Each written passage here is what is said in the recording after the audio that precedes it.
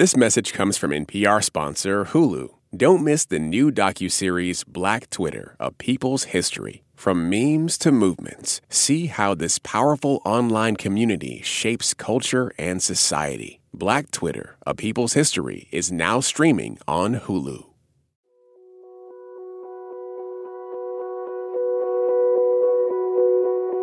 The past is never past. This phrase, which is a remix of a passage by the famous American writer William Faulkner, is basically the tagline for this show. But it isn't just a tagline. It's kind of like a guiding principle. Here on Throughline, we're constantly trying to understand the mechanics of history, its limits, the way it oscillates between the light and shadows, darkness and hope, and ultimately how the past and our interpretation of it has shaped the world we live in today. This task can be especially challenging when it comes to the history of the country we live in, the United States. The complex, murky, painful, and beautiful history of this country has always been ammunition for the political battles of the present. This is because the story we're told about the past shapes the way we view the world and our role in it. So history becomes something we're always updating and fighting over. Whose stories are being told? Whose are being left out? Who gets to decide what stories we teach our children? Who gets the final word on truth? There's a battle waging across this country over these questions. And there's one person who, for the last few years, has been at the center of it. My name is Nikole Hannah-Jones. I'm a reporter at the New York Times and the creator of the 1619 Project. In 2019, Nikole Hannah-Jones conceived and curated the 1619 Project, a collection of essays by scholars from different disciplines that reframes the origin story of the United States. It contends that the date 1619 should be at the center of our national history. It's the date the first people of African descent were forcibly brought to what would become the United States. And it says that the only way to fully appreciate the vast complexity of American history and identity is to understand the legacy of slavery and racism experienced by Black Americans and the powerful role Black Americans have played in our democracy. We have a country that was founded on these ideas of individual liberty, of inalienable God-given rights, which is unique to the world to have a country actually founded on those ideas. And we were not unique in the world in not giving most people rights. We were unique in the world, though, in saying that we were a country based on individual rights while depriving so many people of any rights. That to believe then that founding narrative requires a great deal of historical amnesia. We just can't think about those contradictions. We just can't think about those hypocrisies, because if you do, then you have to upend the entire identity of America as an exceptional nation and an exceptionally free nation. So that forgetting becomes necessary, because that's the only way you can maintain the belief in American exceptionalism. But of course, if you're Black, if you're Indigenous, you can't forget that. How can you forget? Everything about your experience is a reminder of that. And so that forgetting is just not possible. Nikole began her career as an investigative journalist at the News and Observer in Raleigh, North Carolina. For years, she covered everything from education to housing, eventually becoming a prominent reporter at the New York Times. She also became one of the most influential voices on Twitter. And her clever and actually really funny Twitter handle, Ida Bae Wells, is a play on a name. The name of a journalist from the early 20th century. A name that gives us an insight into how Nikole Hannah-Jones views her own work as a journalist. There's no bigger influence on me than Ida B. Wells.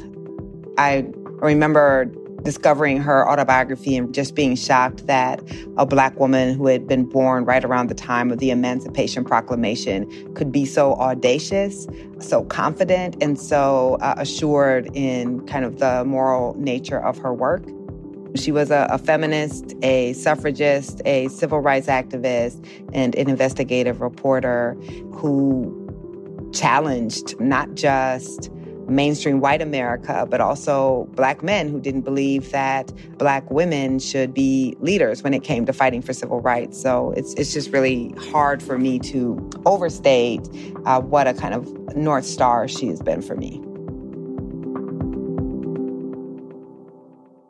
Nikole Hannah-Jones' platform is astronomical compared to anything Ida B. Wells could have imagined. The 1619 Project started out as a special issue of the New York Times Magazine. It took over the entire issue in August of 2019 and sold tens of thousands of copies. It's now in development to become a TV show and was just released as a book, with lots of new material that didn't fit into the original magazine publication. In the beginning of the book, there's a photo of a man. He is young and wearing a military uniform while standing in front of a Jeep. The look on his face is a combination of pride and the shyness that often accompanies young adulthood. He is Nikole's father, a man whose complicated relationship to his identity as an American was the inspiration for her opening essay. My dad, as I talk about in the essay, was one of the smartest men that I knew, a voracious reader, a very astute observer of the world, a history lover like myself. But he was also a Black man born into apartheid America and never had the type of opportunities to live up to the potential that he had. And when he passed away, he really had believed that his life hadn't amounted to much. Just the thought that this man who didn't think his life had amounted to much, that all of these people will see his name and know his story and know the influence that he had on giving me the opportunities to be in a position to create something like the 1619 Project. It has been deeply emotional for me. When we come back, how Nikole Hannah-Jones discovered the significance of the year 1619 and how that set her on a path towards a new American origin story. Hey, this is Manjareen Safat. I am currently in Oklahoma City, and you guys are all listening to Throughline from NPR. Support for NPR and the following message come from PBS. PBS invites you on a trip to the future. A Brief History of the Future is a groundbreaking series filled with hope and possibility about where people are today and what could come next. From tech to tradition, from climate to culture, from science to spirituality. Join futurist Ari Wallach on a journey around the world as he meets the brilliant minds and brave pioneers remaking people's futures for generations to come. A Brief History of the Future. Stream now on PBS and the PBS app. Last year, over 20,000 people joined the Body Electric study to change their sedentary, screen-filled lives. And guess what? We saw amazing effects. Now you can try NPR's Body Electric Challenge yourself. Listen to updated and new episodes wherever you get your podcasts.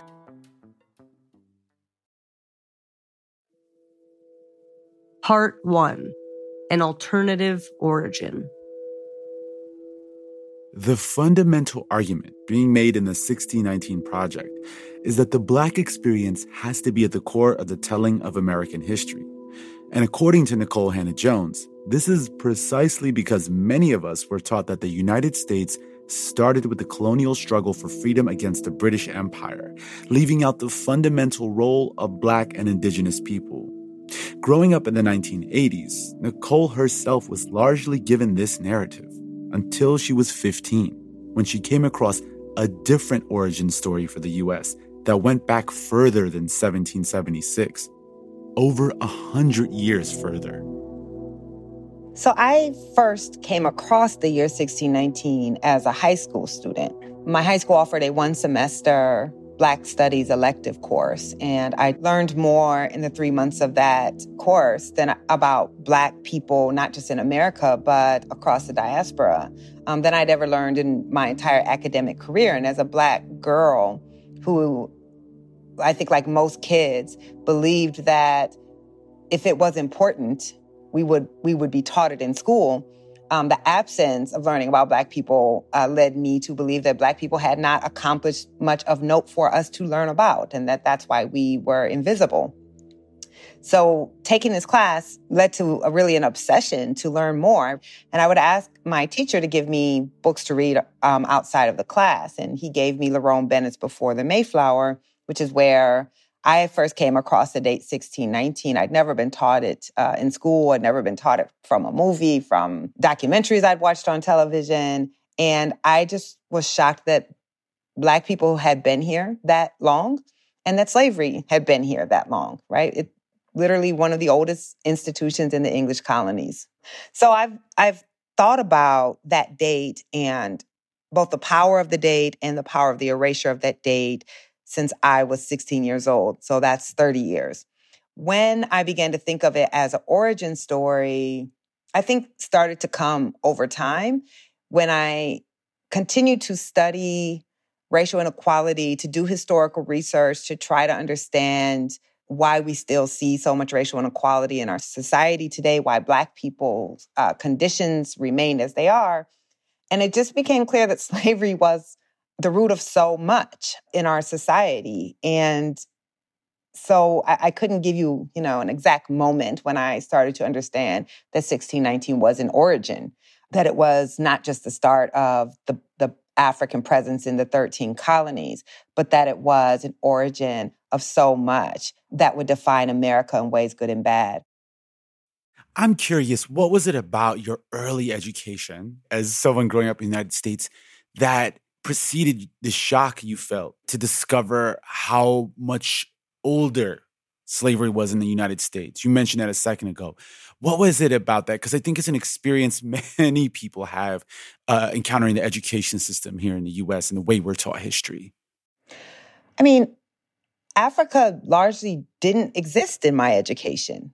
I clearly knew there was a continent, but we weren't taught that there were kingdoms, that there were centers of learning, that Africans were contributing anything to the world. We learned about Europe. We learned some about China, almost nothing about the Middle East, and really nothing about Africa.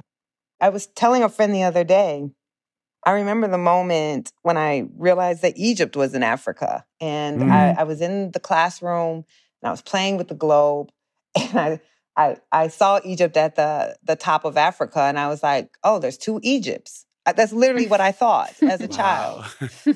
Wow. Was that there must be two Egypts. Yeah. And it's not that a teacher said Egypt's not in Africa, but like the images of Egyptians looked white. And the way we talked about Egypt was as if it was somehow part of Greece or Rome or European.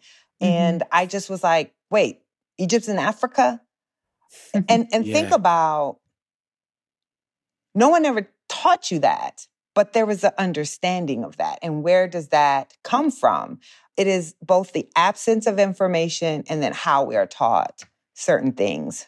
And it was that understanding that history is managed and manipulated, and our understanding of history, our national memory, is manipulated by those who are in power. I think that liberated me to come up with a different narrative and to try to study that which we had not been taught. When you took the idea to the folks at the Times and were like, this is the project, what was your pitch to them and what was the goal of the project? My pitch was very informal, honestly. I had been obsessing about this 400-year anniversary that I just knew from past experience was probably going to pass with little acknowledgement or without the proper attention that something so important needed. So I think what I said when I went into we have a weekly ideas meeting where editors and writers toss around ideas. And I think what I said was, do you all know that this year is the 400th anniversary of American slavery? And no one in the room knew that, which I was not surprised by because most people had never heard of the date 1619. And I said, well, this is the 400th anniversary of slavery this year, and I think we should do an entire issue of the magazine dedicated to excavating what that means. For instance, did you know American capitalism has its roots in slavery? Do you know? And I went through a list of a couple of things.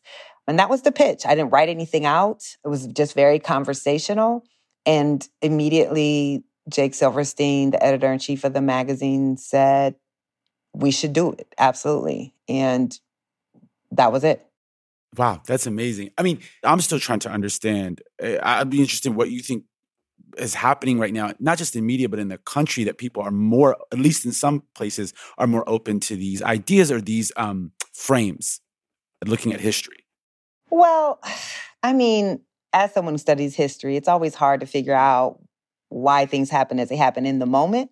But I'll say that there may have been a different response had I pitched this project under the Obama administration, where many people in mainstream media kind of bought into this idea that we had reached the post-racial mountain, right? That we hadn't solved racial inequality, but certainly we had banished the type of racism of old America.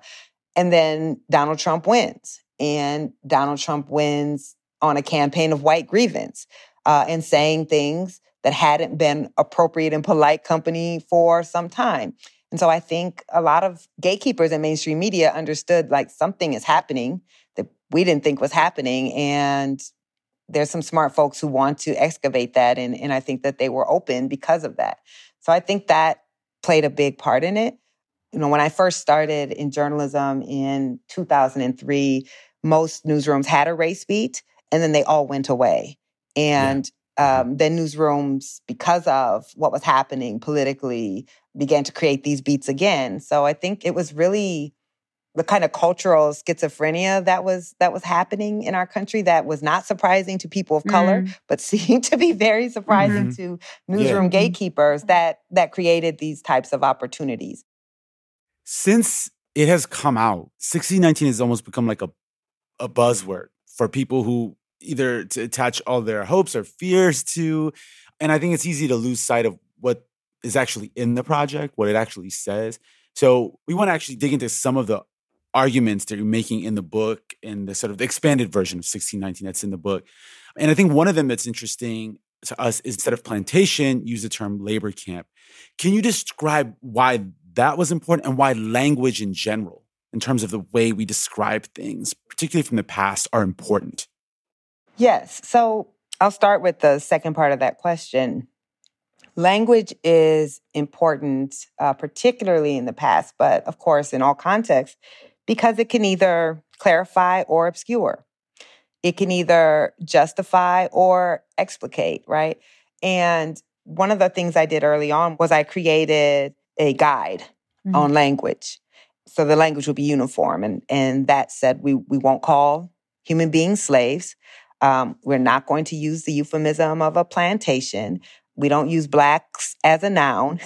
And that language was important because when you call someone a slave, you're saying that's who that person was. But slavery was a condition. And of course, the entire reason people were defined as slaves was to strip them of their humanity, to treat them as something that could be owned, not as someone, a human being. So it was really important to me to not continue to dehumanize people who had been dehumanized, but also to force an understanding that these were people who had a condition forced upon them, but this was not their identity. Plantation, I think the usage of the word plantation is why we have weddings on the sites of torture, on the site of forced labor, on the sites of places where human beings, through extreme violence or the threat of violence or coercion, were forced to labor for life for no pay, where their children were bought and sold away from them, that we can see these as vacation sites, that we can have these kind of bucolic images of Gone with the Wind in a way that you would never see on a concentration camp in Germany. So that language then facilitates the erasure of what happened in these spaces. But if you name them what they were, which was these were slave labor camps, these were forced labor camps, then that gives us the proper image and context for what we're talking about. To me, you could not do a project like this and allow the language to obscure the atrocity that slavery was. In fact, I wanted the language to jar you and to force you to do this little switch in your head. that, my God, the plantation was not gone with the wind. The plantation was everything that was happening off camera that you could never see. We have largely used language to obscure those things. And this clearly is an effort to challenge that understanding. In addition to the success of 1619, it's also been the subject of scrutiny and criticism. When we come back, we talk to Nikole Hannah-Jones about the debates triggered by her project and what they tell us about the ongoing battle over American history.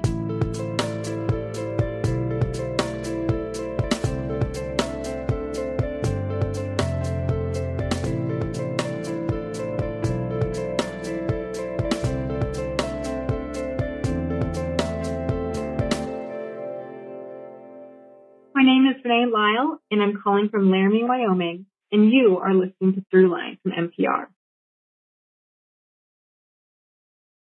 Support for NPR and the following message come from the American Cancer Society. Dr. Alpa Patel leads a team that researches cancer risk factors, and she shares how a new study aims to impact an underrepresented community. My greatest hope for the Voices of Black Women study is that it will help us understand and identify culturally tailored ways to change and really eliminate the unacceptable disparities for future generations of Black women as it relates to cancer. To learn more, go to voices.cancer.org. This message comes from NPR sponsor Teladoc Health. There are lots of reasons for wanting to be healthy. Family, work, living a fuller life. Teladoc Health understands. Whether you have diabetes, high blood pressure, or just need to manage your weight, Teladoc Health can help. Visit teladochealth.com/whatsyourwhy for more information. That's TELADOC health/whatsyourwhy. This message comes from The New Yorker. Grab your coffee and join editor of The New Yorker, David Remnick, as he presents a mix of profiles and storytelling that the publication is known for every Tuesday and Friday on The New Yorker Radio Hour. Listen and follow wherever you get your podcasts. Part 2. The Pushback. Countless school districts are now using the 1619 Project from the New York Times, for example, as a curriculum. That project is the work of an out-of-the-closet racial extremist called Nikole Hannah-Jones. All right, the 1619 Project creator defending her racial curriculum against the push to stop it from being taught in our kids' schools. This is a lie. They're trying to equate critical race theory, unfounded by any fact, with what facts we have known for hundreds of years. Take our history, turn it upside down, and empty it, and we lose any sense of what we have as an American identity. All men are created equal, and the history of America is the long and sometimes difficult struggle to live up to that principle. That's a history we ought to be proud of, not the historical revisionism of the 1619 Project, which wants to indoctrinate America's kids and teach them to hate America. Many parents, understandably, deeply resent this. It's deranged. It's racist. The Cultural Revolution has come to the West.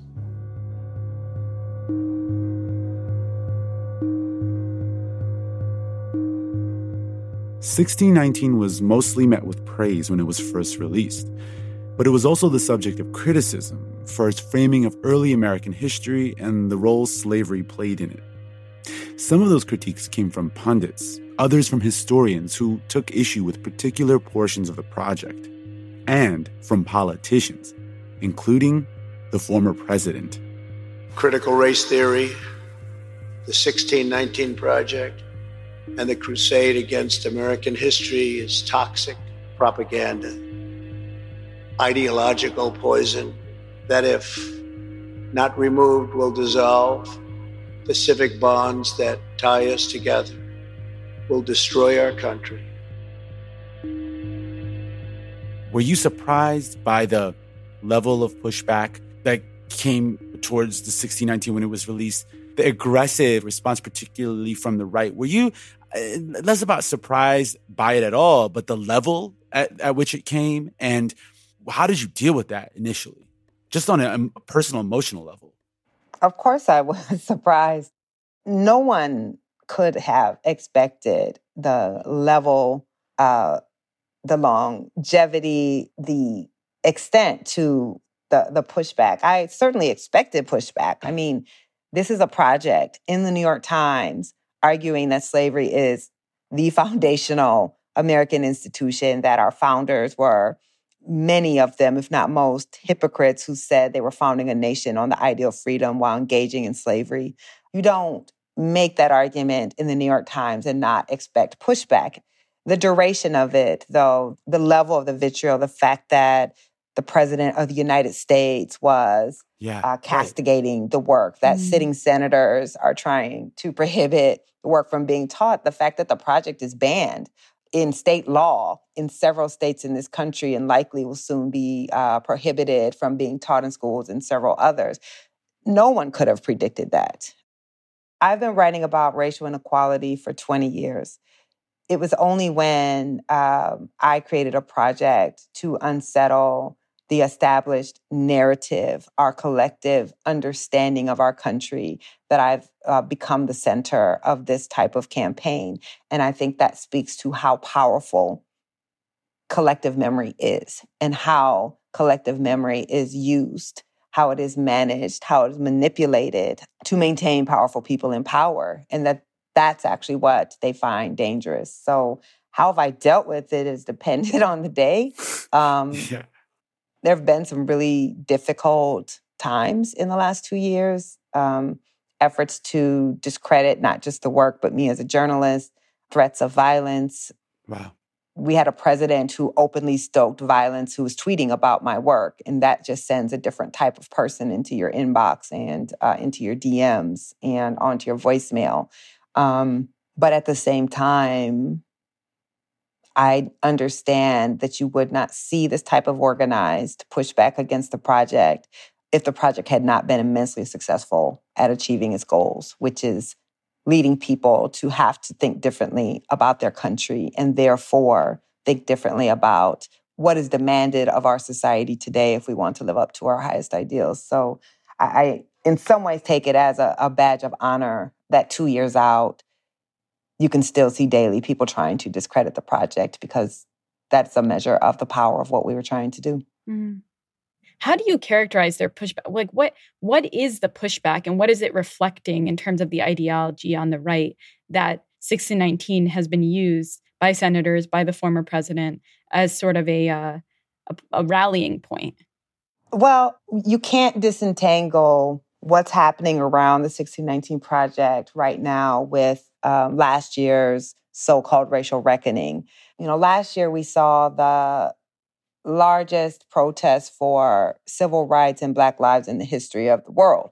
You saw all white communities participating in Black Lives Matter marches. And people were evoking this 400 years, right? This narrative of this is a 400-year struggle. They are invoking the year 1619, and they are making these connections to what happened, not just to George Floyd and Breonna Taylor, but the material conditions of Black Americans back to this legacy of slavery. And the narrative is what changes the policy, of course. So we know that if people start to think differently and understand their country differently and understand the inequality in their country differently, then they will support policies that are reflective of that understanding. If you think Black people are more likely to be stopped by the police because they're more criminal, or that Black people are more likely to be poor because they just don't want to work hard, then you support a different policy than if you think that what happened to George Floyd is because Black people, since the institution of slavery, have been a target of a particular type of policing, or that the reason that George Floyd and so many others were struggling against poverty is because of this long legacy of history and anti-Blackness, then you support policies that will address that. So it's not incidental that you see after this summer of racial reckoning, this massive backlash against the 1619 Project, against so-called critical race theory, against a teaching of a history that tries to help us understand the inequality that we see today, because, of course, there is the fear that that will lead to policy that is more progressive and that will unsettle some of that economic supremacy, that will unsettle kind of our traditional holders of power. So this becomes part of that campaign.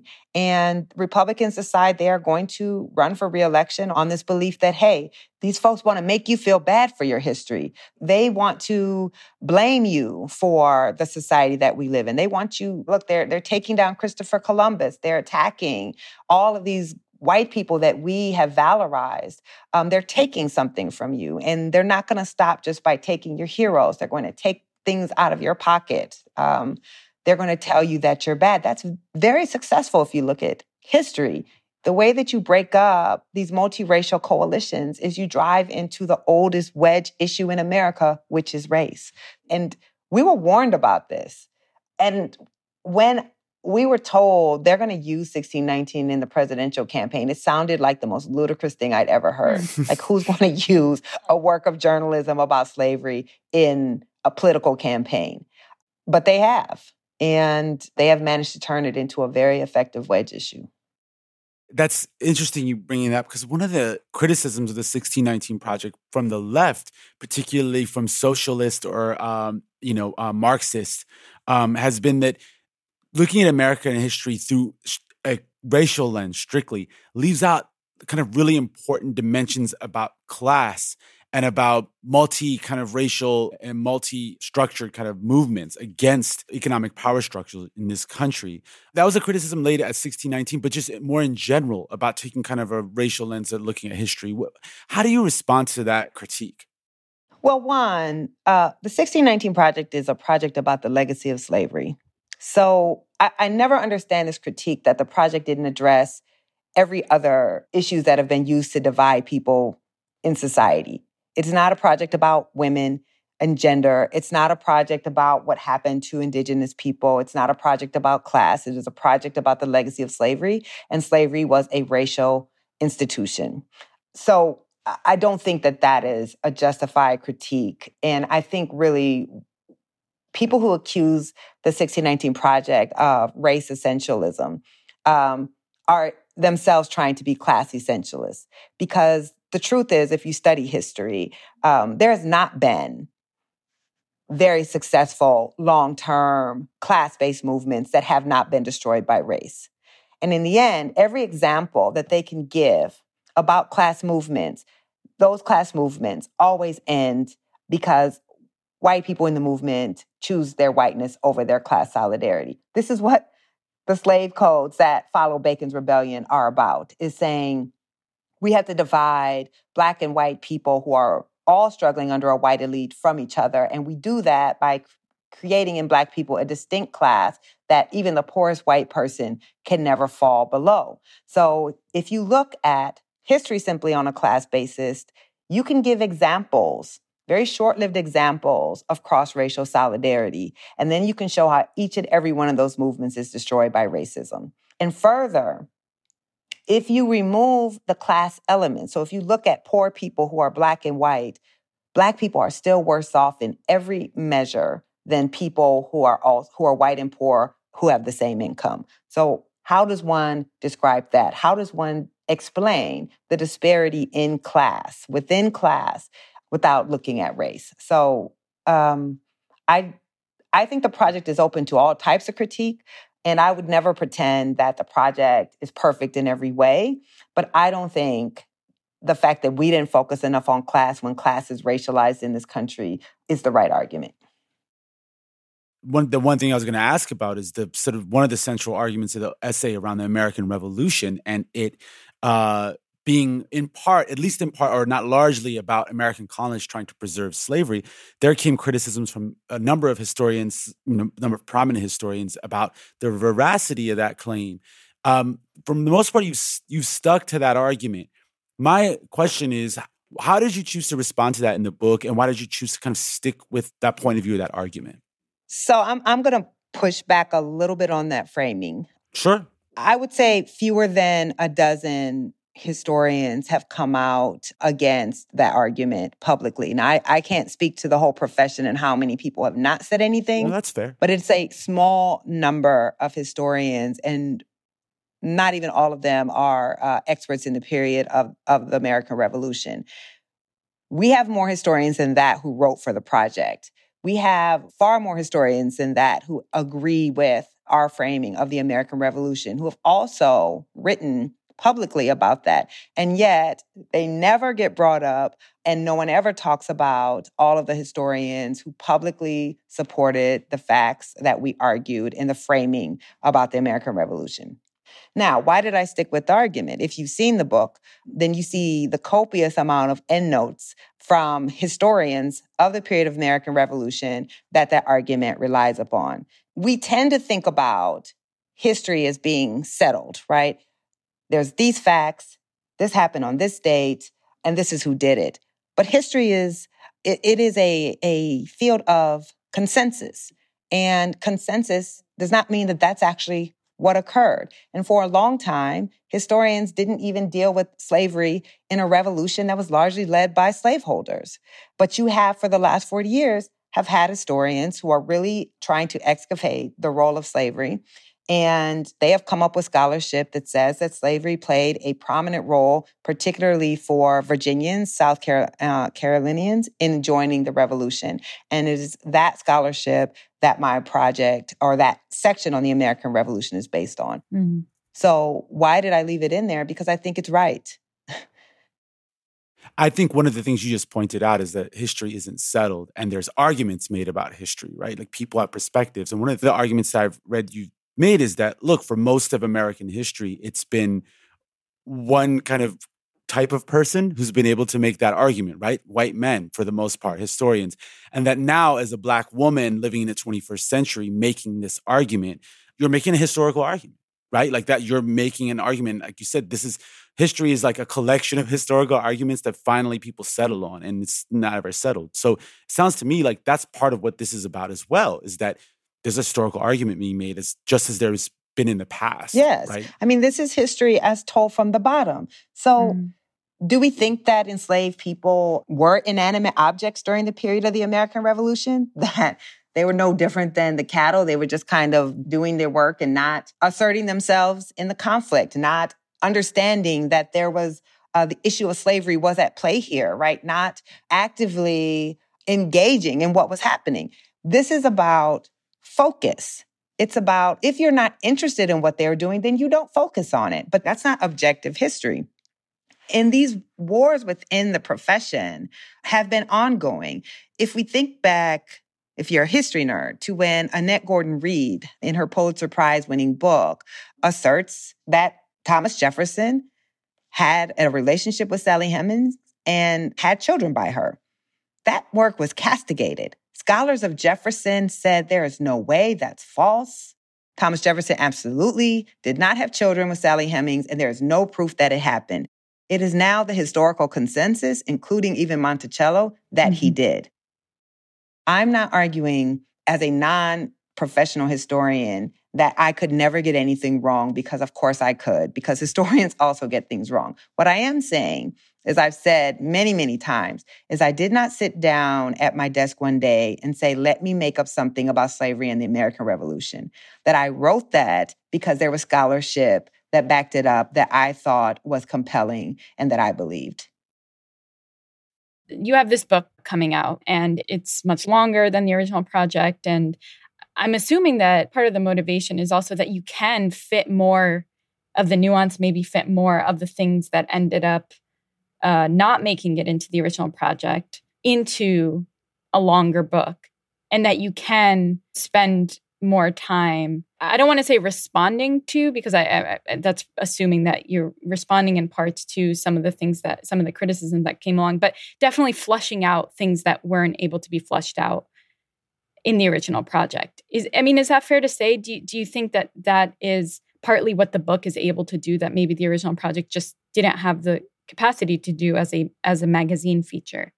Yes, absolutely. I mean, let me be clear. There was valid critique to be had of the project, and where the critique was valid, we listened to it and we consulted more experts and we did more research. And with a book, yes, you can be much more nuanced. You can add much more detail. You can add endnotes so people can actually see the sourcing on the arguments that you're making. And as with anything, which happens with academic publications all the time. You publish something, you get the feedback on it, and then you revise it and you improve it, which is a very normal thing. It's just that the 1619 Project has become so politicized that people are like, oh, you revised? Oh, you must have got it wrong in the first place. No, revision is part of a normal process.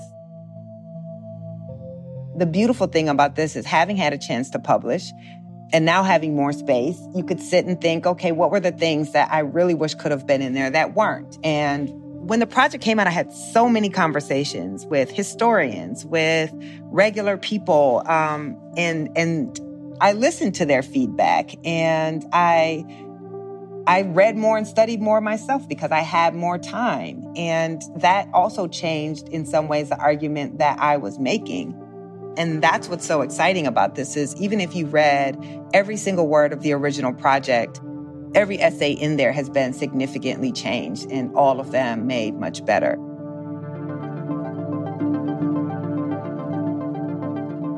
What's at stake in the battle for history? When we come back.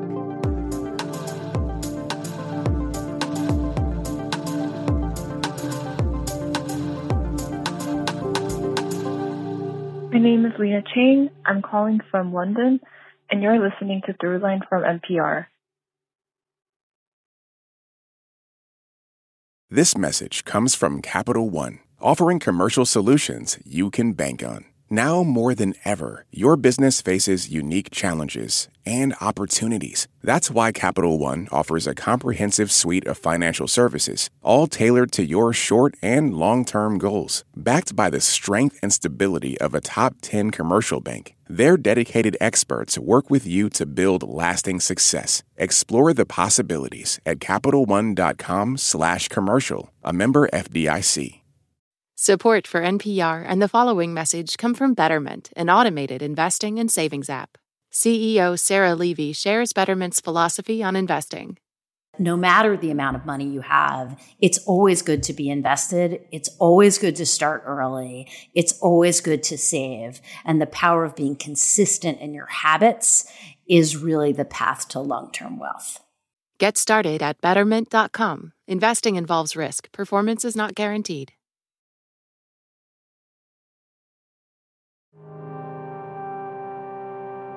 Part 3. The Country We Have. History and its accurate telling is at the heart of what Nikole Hannah-Jones is aiming for in 1619. It sparked an intense debate about what story we should be telling ourselves about this country. But the debate doesn't end there. Questions are often put to someone like Nikole Hannah-Jones, who does the work of storytelling and observation. Questions like, what are we supposed to do with this history? How can pointing out the darkness of the past be productive? How are we supposed to feel about it? And what's the point? According to Nikole, these questions miss the point. I don't know why it should matter whether it's pessimistic or optimistic. It is what it is. It is trying to make an argument about our society. And some people have, a criticism of the project is that they do feel it's not hopeful enough. It's too pessimistic. I'm completely unconcerned with that. I don't think it's true. I don't think you can read to the end of my essay where I say Black people have made astounding progress despite every obstacle, and that we have a right to fly the flag and feel proud of the country that we helped build, and think that that is a pessimistic essay. But I don't think that's a relevant question. This is the country that we have. And the last two essays in the project, one is by Ibram Kendi on progress, which gets to this notion that Americans, we need to just believe that we're always moving forward, even if the evidence is to the contrary, and that belief that we are better than we used to be and we're getting better, in the future, then alleviates us of the need to do something right now about all the inequality that we see. And then the final essay is on justice. And it says, okay, we've taken you through this whole history. We've shown you all of the ways that the legacy of slavery has hurt Black Americans, has corrupted our society. And it says we have a choice. That if you know it's all been created, then you know that it can be undone. And we are not captive to the past. We can't do anything about it, but we don't have to be held captive to it. But we do have a choice to make. And to me, that's tremendously empowering because we can decide whether we will be the country of our highest ideals. Black people did not, until the end of the Civil War with the Reconstruction Amendments, believe in the Constitution.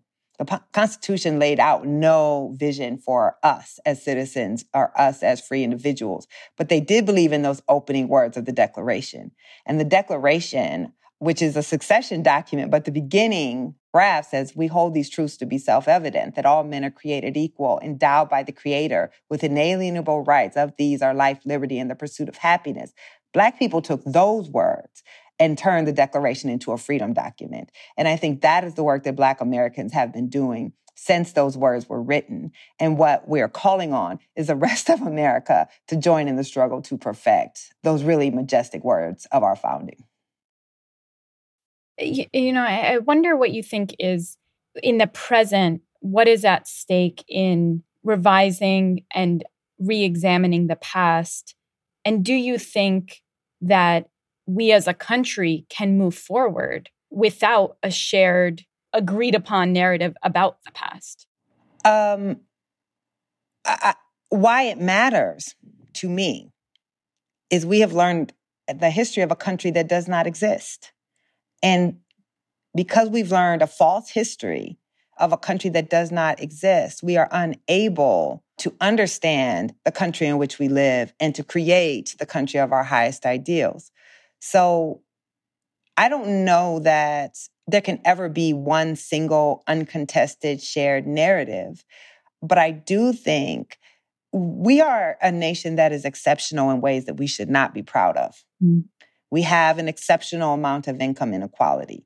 We are the only Western industrialized nation that does not guarantee health care for its citizens.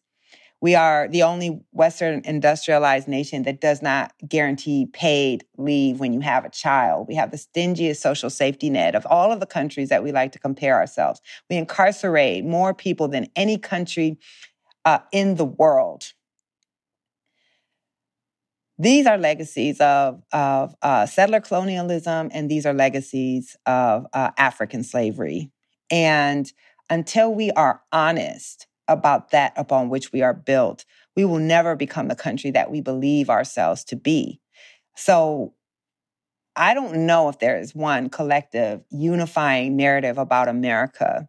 I think that the 1619 Project can be a unifying narrative, but only if you believe that Black Americans can be heroes of the story and that Black Americans are just as American and that a white American can see themselves in the struggle to make this a democracy and a land of equality, just the way we're expected to see ourselves in white founders.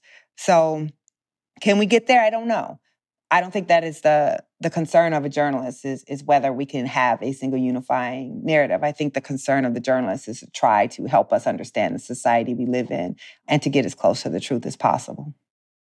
You know, one thing I'm thinking about here, kind of circling back to the beginning of our conversation is, and I know this is like asking you to imagine things, how would you know, but what would it have meant to you as the 16-year-old version of yourself to know that that thing you discovered about 1619 would now be entering classrooms, right? So another 16-year-old will actually be coming across this through a curriculum. Oh my God. Never in my wildest dreams could I imagine any of this. I did not even have this type of ambition for myself. I just wanted to write about Black folks for the Atlanta Journal-Constitution. That was my highest ambition. I had no idea anyone would ever know my name or that anyone would be discussing my work, or even, that my work would be considered so dangerous that it would be barred in state law. So I think when I think back to that very nerdy 16-year-old who had very little confidence and very little exposure to all that would be possible in the world, I would just like to go back and give her a hug.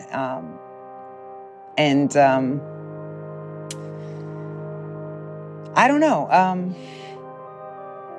I think it would have made all of those times when I was very unsure of myself, when I felt very small have been worth it. So I'm just grateful. I talk a lot about how between this book and, we also have a children's book that I co-wrote with Renee Watson called Born on the Water that's coming out on the same day.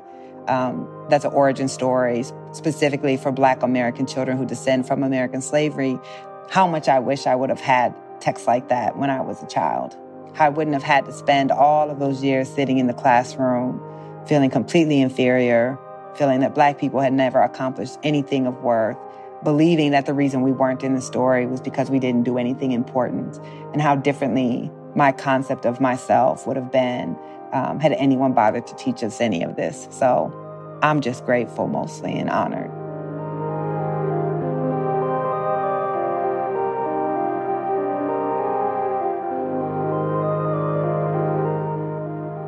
This has been really, really fantastic. Thank you so much. Thank you so much. Thank you. I really enjoyed the conversation.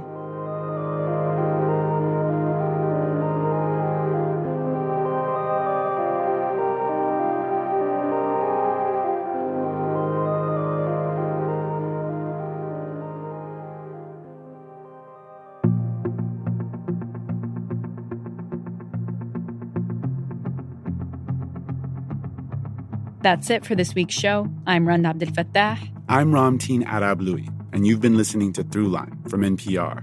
This episode was produced by me. And me, and Lawrence Wu, Lane Kaplan-Levinson, Julie Kane, Victor Ibeez, Anya Steinberg, Yolanda Sanguini. Fact-checking for this episode was done by Kevin Vogel. Thanks also to Anya Grunman, Tamar Charney, Adriana Tapia, Miranda Mazariegos, Deb George, and Keith Woods. Our music was composed by Ramteen and his band, Drop Electric, which includes Anya Mizani, Naveed Marvi, Sho Fujiwara. Special thanks to Gilly Moon for mixing this episode. Also, we want your voice on our show. Send us a voicemail at 872-588-8805 with your name, where you're from, and the line, "You're listening to Throughline from NPR." And we'll get you in there. That's 872-588-8805. And finally, if you have an idea or like something you heard on the show, please write us at throughline@npr.org or hit us up on Twitter at throughlinenpr. Thanks for listening.